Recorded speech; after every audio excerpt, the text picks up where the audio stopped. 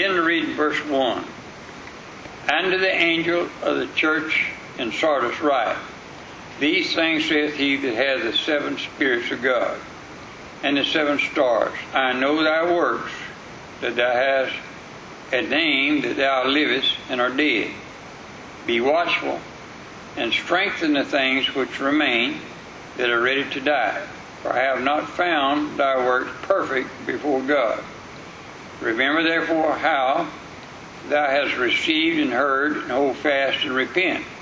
If therefore thou shalt not watch, I will come on thee as a thief, and thou shalt not know what hour I will come upon thee.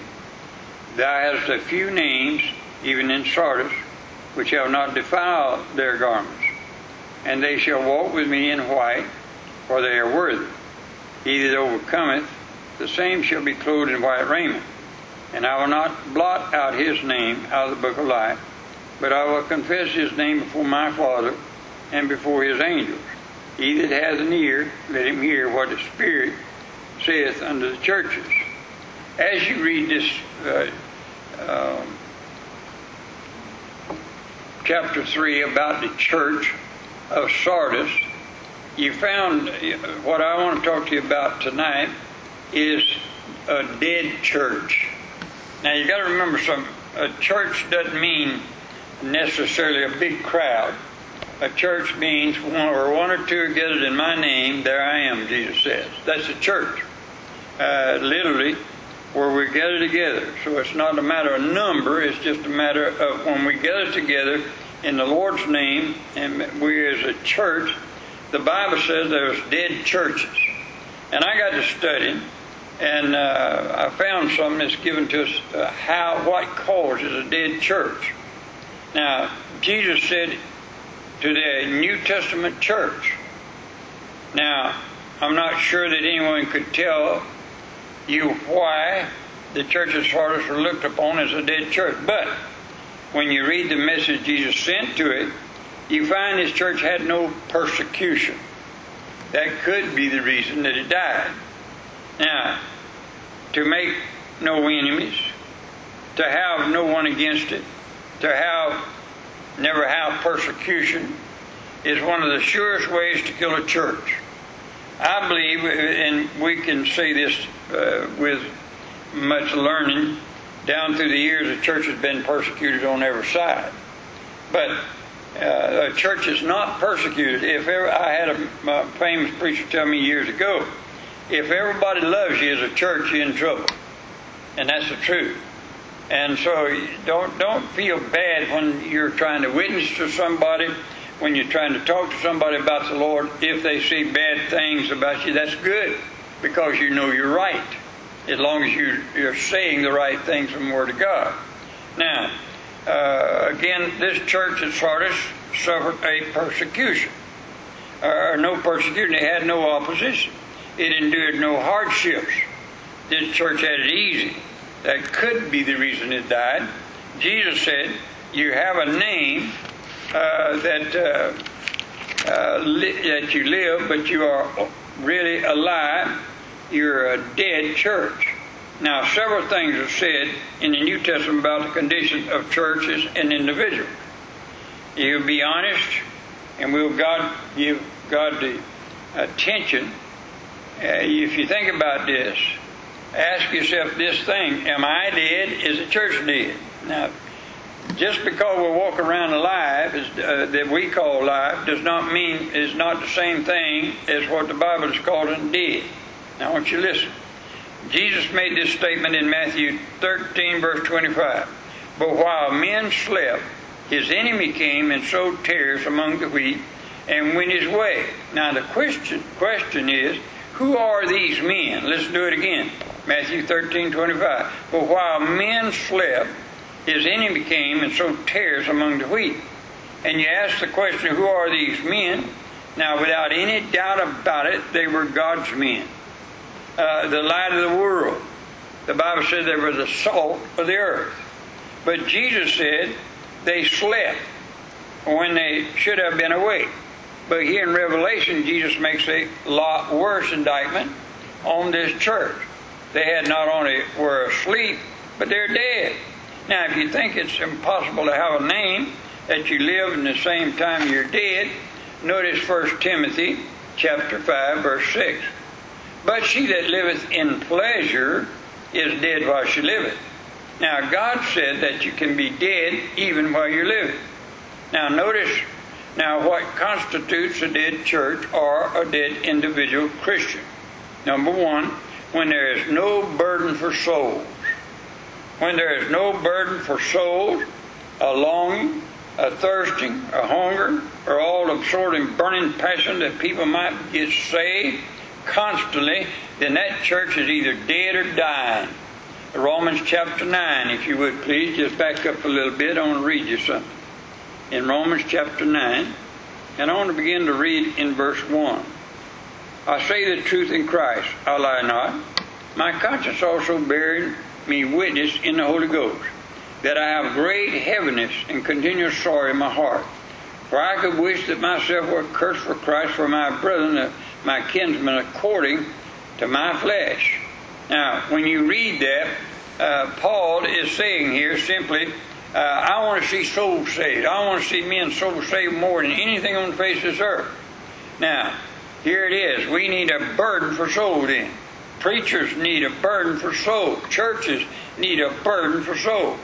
No other burden is a sign like this that a church is either dead or dying. We have no other manual but the Bible. We have no other headquarters from where to get our literature. We go to the Bible, God's Word. Listen, Psalms 126, verse 5. They that sow in tears shall reap in joy. Now listen, then if there's no sowing in tears, and God's Word is true, then there's no reaping of joy. God said it, and to many Christians, they have so much pride that they don't weep. I was at the doctor today, and I said, I can't find anything to stop this eye from running water. And when I'm preaching, all I do is run water. I said, wait a minute. I don't mean to say that I don't want to weep while I'm preaching, but I can't see the Bible like I want to because my eye's running water. And I mean this from the bottom of my heart. I don't want to ever get to the place, and I don't want this church to ever get to the place that we can't weep and have compassion over men dying and going to hell. We want to see them saved by God's grace. And that's a sign of a live church. And where there's no burden for soul, a church, a Christian or individual, either dead or dying. Number two, when there's no hunger for the Word of God, that church is dying. The church is either dead or dying. One of the most wonderful things about the Bible is what it says about itself. Now, in Psalms 119, the Psalms is the greatest piece of literature ever written. There are 22 letters in the Hebrew alphabet. There are 22 stanzas in the 119th Psalm, and 8 verses in each stanza. Now, from Aleph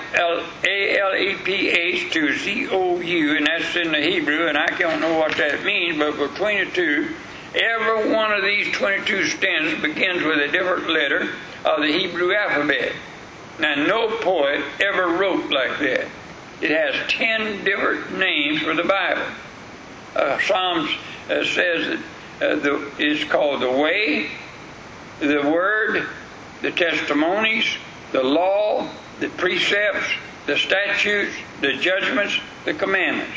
All of those names in Psalms 119 are used describing the Bible. And right in the middle of Psalms 119, verse 103 says, how sweet are thy words in my taste, yea, sweeter than honey to my mouth. Now listen to me. When a Christian loses that hunger, that longing, that thirsting, that they love the Word of God, brother, they're dying spiritually. And that same goes for the church. Psalms 119, verse 11. Thy word have I hid in my heart, that I might not sin against thee. Now, where are the Christians that are constantly hiding God's Word in their heart today? I was kidding somebody the other day, but I've come to that place. I said, I've memorized the Bible now, so as when I'm reading it, I can't see it, so I just know what it says. Well, I'll tell you the truth. I've read it so many times that I can tell you just about somebody coming up to me and saying, "Preacher, where's that verse at?" And they'll give me the address of the verse, and I don't know where it's at, but I can tell you what side of the page it's on. I've read it so many times. I can go there and find it. I wish that I had memorized it all these years. I wish I'd have practiced memorizing the Word of God, because I love it. 1 Peter 2:2 says, "As newborn babies desire the sincere milk of the Word, that you may grow thereby." Now again, where are the Christians who desire and hunger for the Word of God? Hebrews chapter 4 verse 13, God says that the Word is living. Me and my wife got up the other morning reading the Bible. We were sitting there at the table talking about the Bible's a living book. And you know how you know that? Because you can, like I've been going back, and I'm going back through the Bible, just reading every word again as I go through it. And I got over there and I'm reading about Pharaoh and Moses, where Moses is challenging Pharaoh and so on.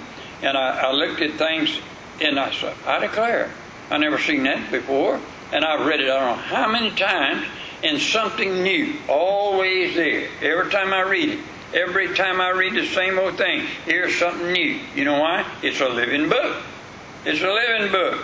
I love it, and it loves me back. I press it, and it oozes the blood of Christ. I listen to it, and I hear it breathe. This book is a living book. And a church or individual has no hunger for the Word of God is either dead or dying. We must put this old book where it belongs. The church is not a club, but the church is a place where God's Word is preached. The church is not a business, but a place where God's Word is honored. It's not only ought to have first place, it ought to have the only place. Everything is second fiddle to the Word of God. It's amazing to me how many times you can ride up and down the road and see on the marquee of churches today what is going to be preached or what's going to be talked about on a Sunday morning service. A man come out to me the other day, and he found out I was a preacher. He said, "What are you going to talk about today?" I said, "I don't talk, I preach." And there's a difference. Amen? Preaching is the Word of God, and reading the Word of God. And I believe every word of the Bible says is the Word of God. And everything ought to exalt the Word of God. Every song is to exalt the Christ of the Bible. And a church has no right to exalt it when it does not measure in the preaching of God's Word. When there is no hunger for Christian fellowship is another sign of a church being dead. Hebrews 10:25 and makes it very plain. It says, "Forsake not to assemble yourselves together in the house of God." Now, why should I attend church every time the door's open? One, because God said to. Number two, because Christian fellowship centers around the person of the Lord Jesus Christ. You know why I love to go to church, and I mean this from the bottom of my heart. We come in here and we talk about each other's problems and things that have been going on all day long, but that's not the reason, really, Dan. I want to hear you talk about the Lord. You sure don't find that out there. You find it in the church. You find it when a body of believers come together. We talk about what the Lord has done and what the Lord is doing in our life. And you better check up. If you don't love the fellowship of believers in, you're either dead or dying. It's just that simple. That story is told of an old farmer. And I want to read this thing to you because I think it's funny. This old farmer would get happy in church, thinking about being saved and going to heaven, and his family being saved, and thinking of his loved ones he was going to meet. He just couldn't be still. The new theologian preacher sent 2 or 3 deacons out to the farm to tell him that if he was going to continue making noise and saying amen, he would have to quit coming to that church. They went out. He was plowing with one old mule and a single stock plow on the little rock farm. He stopped his mule and they said, "The preacher sent us to tell you that you are making too much fuss in the services. You say amen and praise the Lord. You have to stop it." The old guy took his hat off, leaned over on his plow and said, "I'm sorry, I really am. I didn't mean to disturb nobody. I sure want to apologize. I wouldn't do anything in the world to hurt the church or cause a burden on my pastor. I'm awful sorry, but you know, I get to thinking about how I used to be a drunkard and on the way to hell, how my family was hungry and needed clothes, and how one day Jesus saved me and I started a new life. I started making a living and putting clothes on the backs of my little kids and food in their mouth. My wife is so happy. Some of my little children have gone on to heaven. I get to thinking about how someday I'm going to see them in glory. I get to thinking that my name is written in the Lamb's Book of Life, and I can almost see Master Jesus up there. Deacons, hold this mute. I'm about to shout. I think that's the neatest story I ever read, and I think that's the way it ought to be. Amen. I mean, the day that you get where you can't say praise the Lord and hallelujah, God saved my soul, and God saved my loved one's soul, something wrong with you. Amen. And when there is no liberty of the Holy Spirit, 2 Corinthians chapter 3 talks much about the Holy Spirit. Now, we must have the Holy Spirit in our church. We must have His power and His blessing. We must have the liberty of the Holy Spirit. Ritual leads to grieving the Holy Spirit. Last Sunday and the Sunday before, I have never felt in this church any freer spirit of the Lord in the church. There's times that you can feel the old devil just working because somebody's mad or somebody's, just thing going on. I don't know. The world's always carrying on. But every once in a while you just feel the liberty of the Holy Spirit to preach, and you see Him working in people's lives. There's nothing like that in the world. I wouldn't want to come to church, and I wouldn't want to preach, I wouldn't want to pastor if I did not know the Holy Spirit was going to work when I preached and when we met together. We must have His presence working. And some churches try so hard to dignify that they leave out the Word and the power of the Holy Spirit. Now, I want God to move in every service. I need the liberty of the Holy Spirit, and so do you. Now, listen. The Holy Spirit, without the Holy Spirit, I can't understand the Bible. Without the Holy Spirit, no sinner's going to get saved. Without the Holy Spirit working with the Word of God and in each individual heart, nobody's going to be moved to repent of their sins and change their life. We must have the Holy Spirit in the service. The next thing is what makes a dead church is when the joy of the Lord is gone and this church is dead. Now, when there is no spirit of prayer, that church is dead.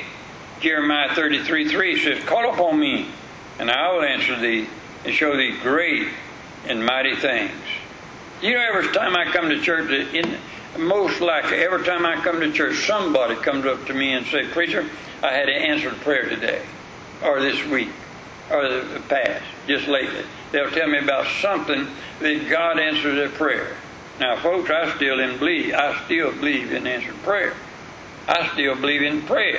And the day that you get where you don't want to pray and ask God to do something in the church, and by the way, every time we meet, we ought to come into church in a mindset of praying for each other and for somebody that's not here or couldn't be here. We ought to be praying for the preacher to preach right. And all these kind of things, we ought to be in a spirit of prayer all the time, and God will bless. Now, where there's no willingness to serve with sacrifice, that's a dead church. Luke chapter 9, verse 23, Jesus said, "If any man will come after us, let him deny himself and take up his cross daily and follow me." Now, Revelation 3, verse 1, "Thou hast a name that thou livest and are dead." Now, folks, I don't want to ever get to the place that I'm dead spiritually. I mean it. I want this church to be alive. I want to be alive spiritually all the time. And I pray all the time, Lord, if I'm the only one there, or if there's two there, or there's three, or there's more there, I'm going to still preach the same old thing. Ever since I had a man come up to me the other day that visited the church, and he said, "You beat anything I've ever seen, preacher. If the church has got a bunch of people, or if they got two or three, you preach the same way." That's the way it ought to be. Because I don't know what the Lord's going to do. It was just a few weeks ago, on a Wednesday night, a man came up to me and told me, what a message. He said, you just spoke right to my heart. I didn't speak to his heart, I just preached it.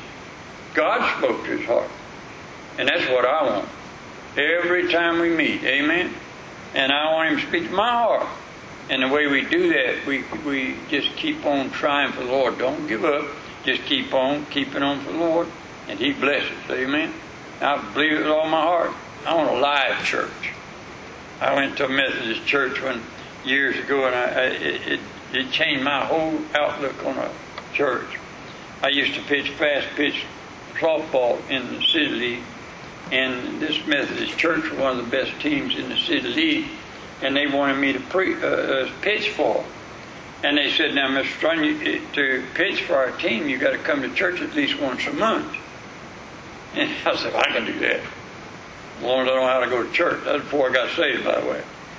And so I went to church just so I could pitch softball for that team, because they won the city league.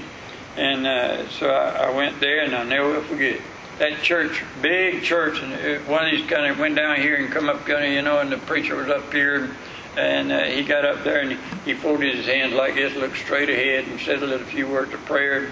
I never did see him open the Bible and not said a few words, and you could have heard a pin drop in that place. I don't think nobody turned a page of a book. If you did, it probably have thrown you out. And they didn't nobody say amen. And nobody shook your hand and said, good to have you.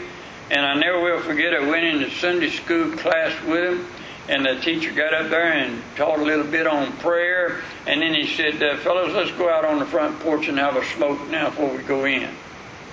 And I said, crying out loud, and they call this church? That ain't church. That's a dead church. Amen? And I don't want to be dead. Amen. And so when somebody says amen in church, don't get all cold and afraid somebody's going to run them down the pew. I ain't seen nobody do that yet in here. If you do, I'll throw something at you, but we'll keep on going. We'll have a good time. Amen. Stand with me, please.